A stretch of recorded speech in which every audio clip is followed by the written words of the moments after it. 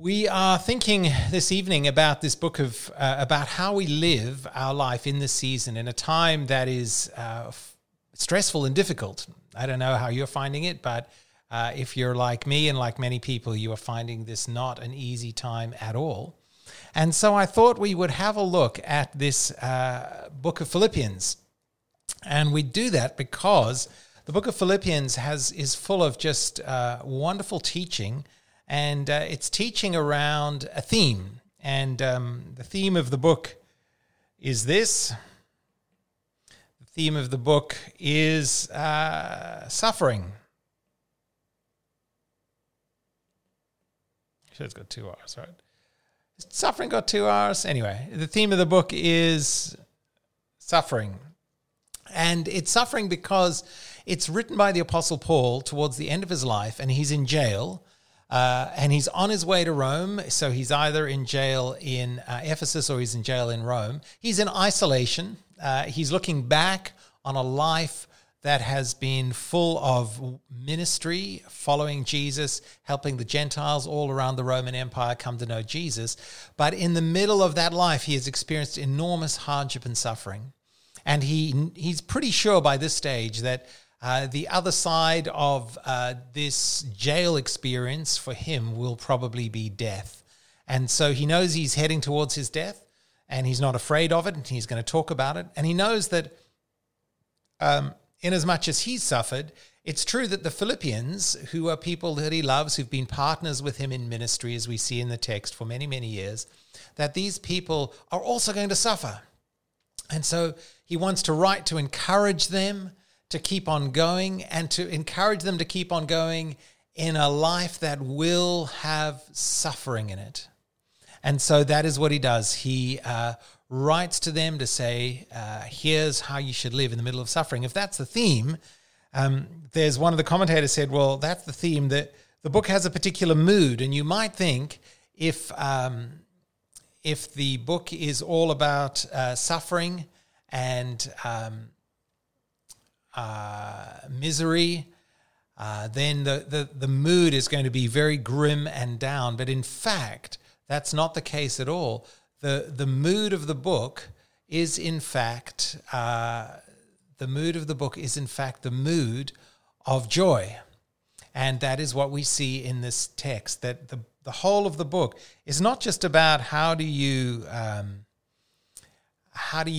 suffer and get through it, but actually, how do you suffer and get through it with joy?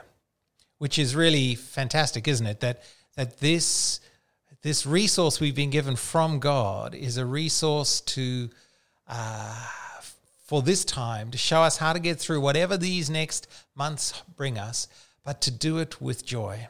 And this is a 2-point sermon, a 2-point talk, so it's pretty straightforward. Here are the 2 points I'm going to make. The points are very simple. If you want to survive and thrive as a woman or a man of faith in this season, first thing you got to do is you've got to know your identity, okay? And we're going to talk about that, and we're going to see that. And then the second thing following from knowing our identity is that we have to know how to live how to live out this identity. So let's have a think a bit about that. So know your identity, know how to live out your identity. And here's what it taught. Here's Paul's little intro. Let me just start that one again.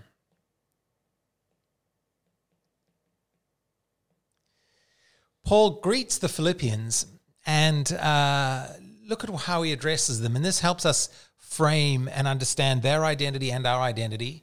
We'll look at that, and then I'll tell you why identity is so important and what this means for us. So he starts off, he says, Paul and Timothy, servants of Christ Jesus. Look at that, this little word here, servants. And you think, well, that's who wants to be anyone's servant?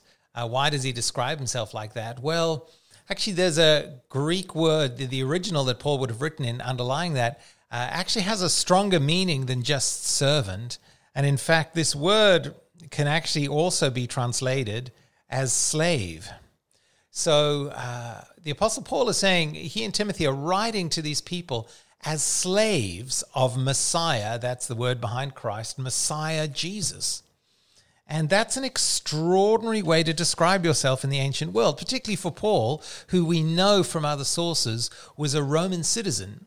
So, and he was, which means that in the hierarchy or the status rankings of the ancient world, to be a Roman citizen was to be the most privileged of people in the whole Roman Empire. And then there were ranks of people below that, ending off right at the bottom with slaves.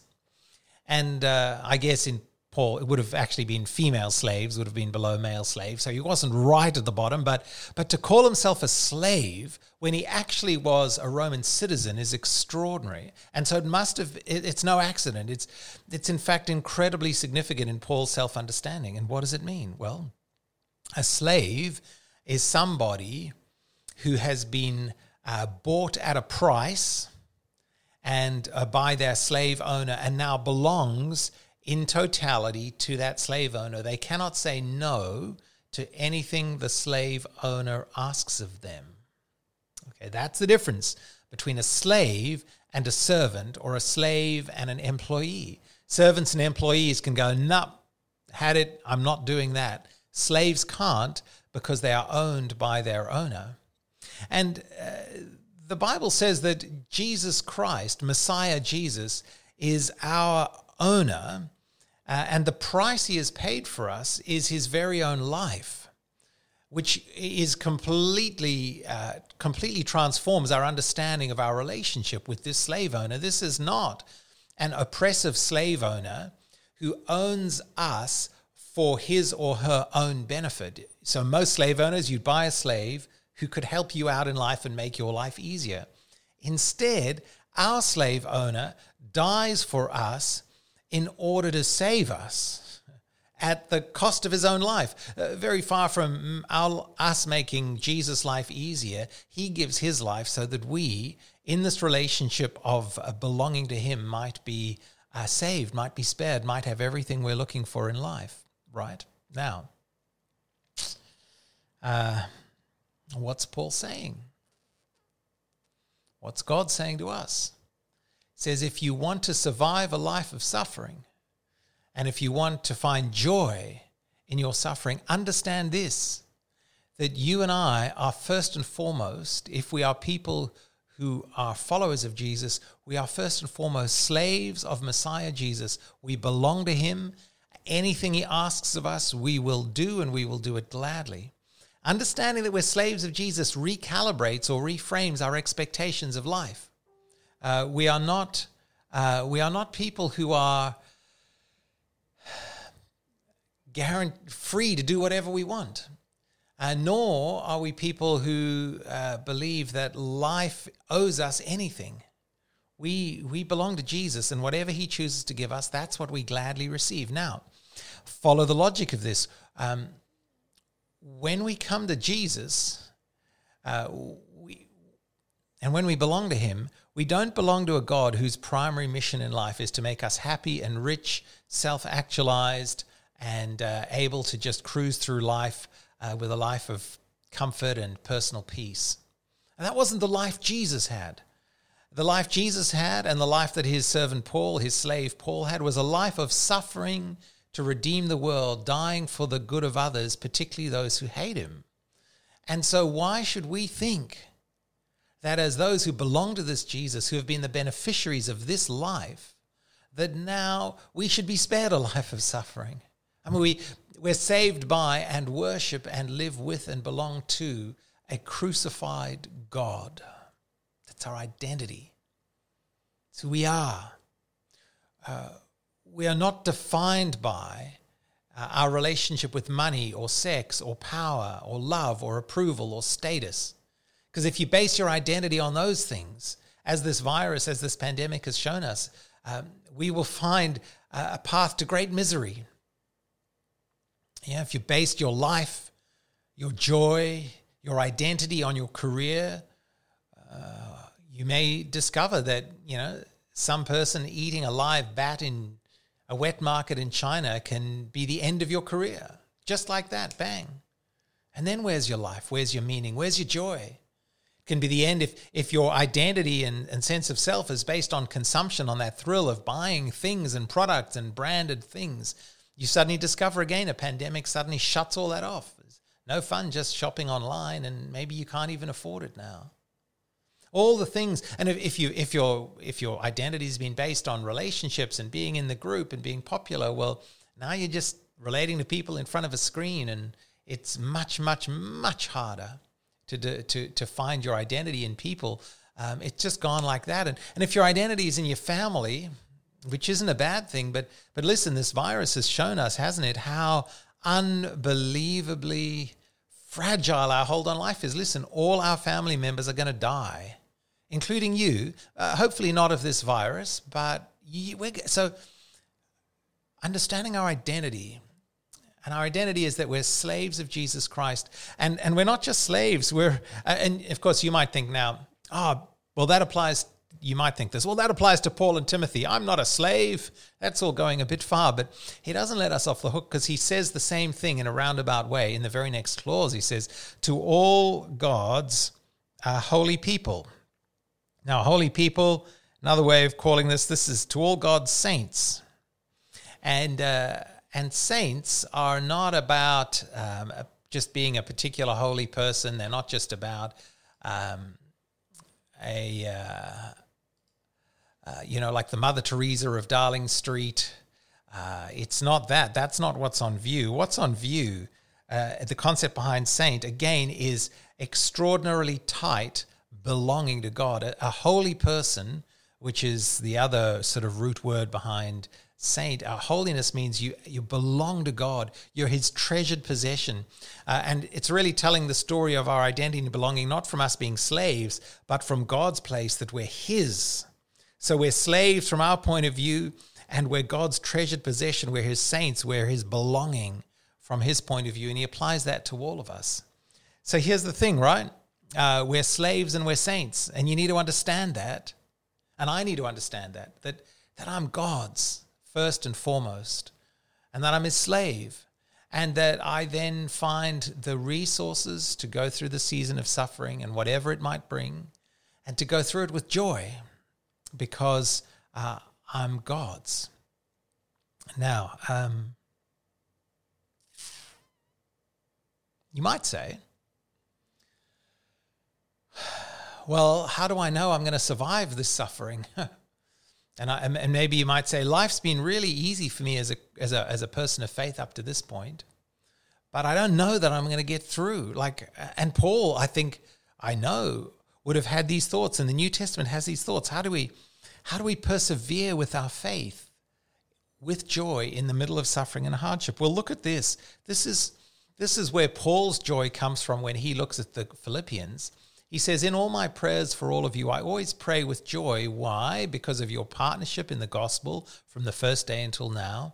And he's confident of this, right? And this is something that we can be confident of about ourselves as well. Being confident of this, that he who began a good work in you will carry it on to completion in the day of Christ Jesus.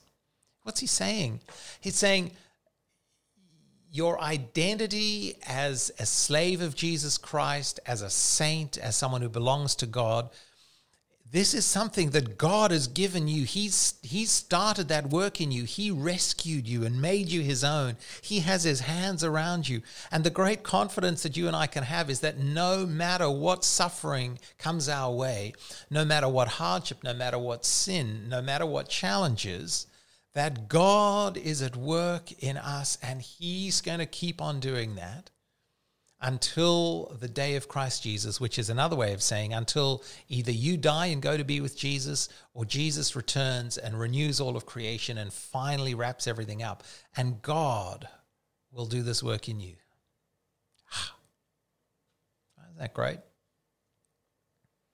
So, you're a slave, you're a saint, means you can suffer with joy.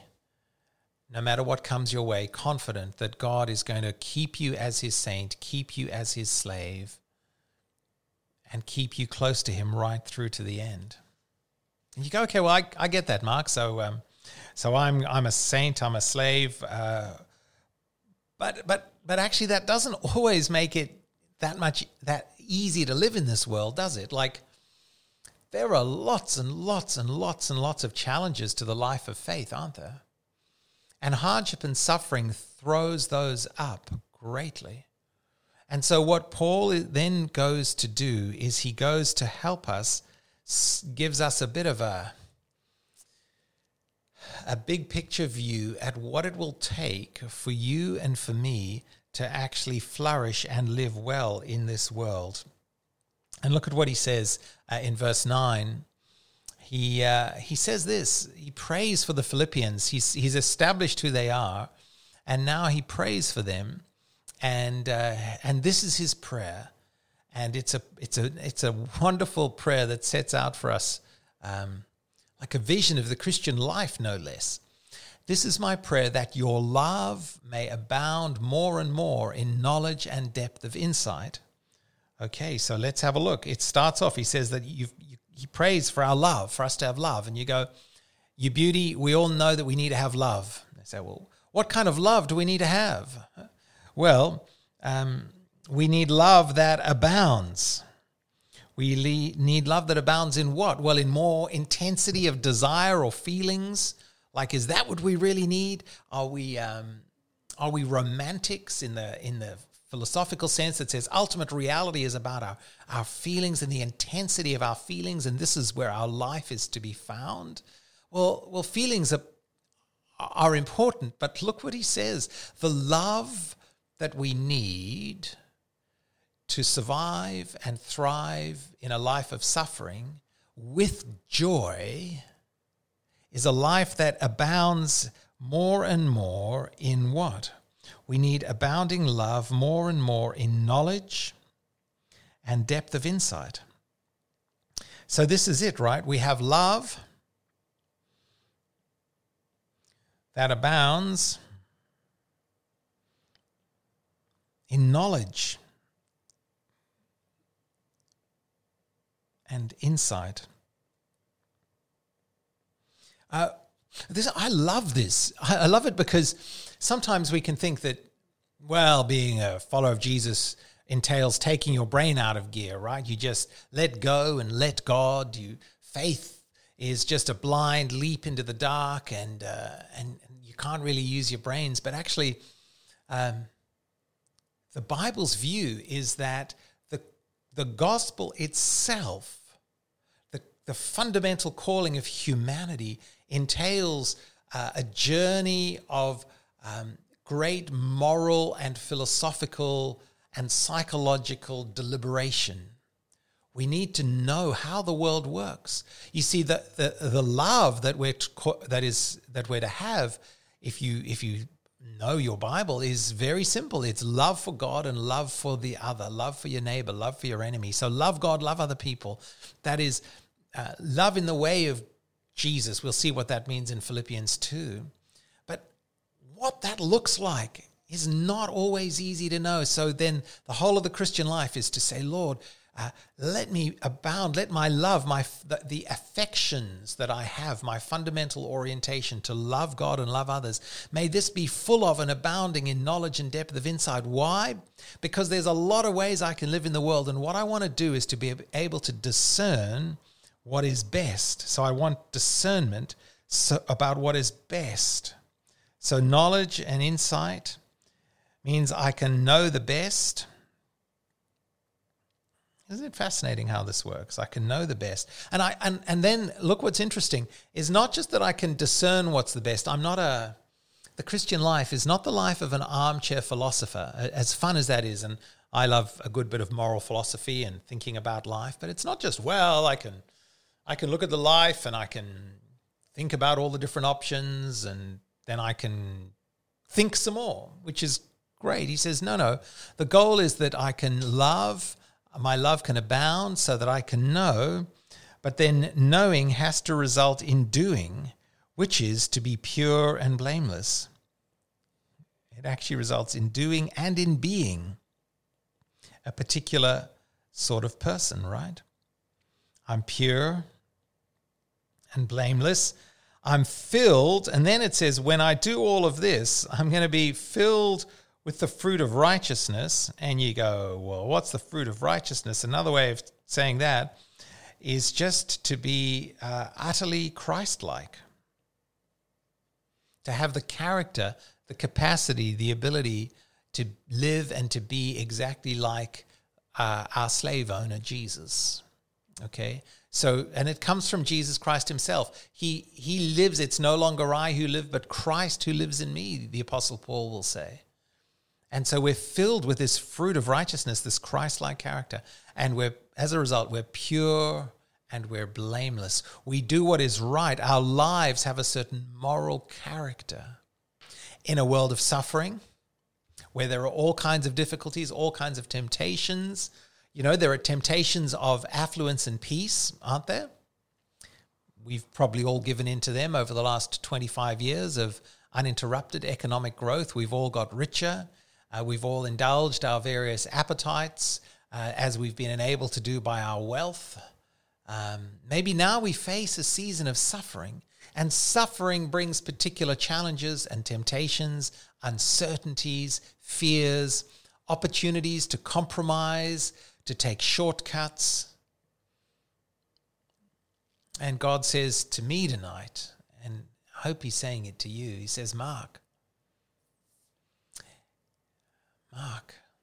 you're my slave. You're my treasured possession. You're my saint. And I want to fill you with knowledge and insight and wisdom so that your love for me lasts and is strong and is wise and insightful, so that you can do what's best, and so that through this you'll be pure and blameless. God's saying to me tonight, Mark, don't, just because life is hard at the moment, don't cut yourself some moral slack. Don't grant yourself what the psychologists call moral license. You know what moral license is? Moral license is, I go to the gym, so I go, man, I've done this really good thing, so I reward myself by eating a donut on the way home. And you go, well, I've done this good thing, so therefore it's okay to do this other dumb thing, right? That's moral license. And actually what it is it's you take two things that actually aren't intrinsically connected and let yourself off the hook because you in one area because you've done something good in another area. The particular temptation of suffering and hardship and faith is moral license. We go, I'm suffering here and it's hard here, so I'll compromise over here. And God says, no, don't do that. That's not the way of love. That's not the best way. We're to be pure and blameless even, hang on a moment, even in chains. Look at this. Paul doesn't write this as an armchair philosopher. I am in chains, he says. He could say, well, I'll just do whatever now. I'm in chains for Jesus, so that gives me the right to be angry or bitter or to be a gossip or to be greedy or to be full of lust, whatever it might be. And he doesn't do that. He says, no, pure and blameless. Pure and blameless because I'm a slave of Christ. I'm a saint who belongs to God. So, friends, that's it. If you want to know how to be full of joy in a faithful life of suffering, then this is the book for you. This is the God for you. And it's not going to be easy the weeks and months ahead. And this text, when we unpack it, this letter doesn't pretend that the Christian life is easy, but gosh, it invites us on this extraordinary journey of joy in the middle of it all, through it all, with Jesus, in the power of the Holy Spirit and in partnership with each other. That's the journey ahead of us. So why don't you join me as we pray together? Lord God, We come and ask you now to take what we've thought about now and use it to help our love for you and for others abound with knowledge and insight, so that this week, Lord, we can see what's best. We can figure out in all the challenges that we'll face what's the best way to live, and that in the doing of it will be pure and blameless for you, Lord. And that all this will bring you glory and praise. And we ask this in the great name of our Lord and Savior, Jesus. Amen.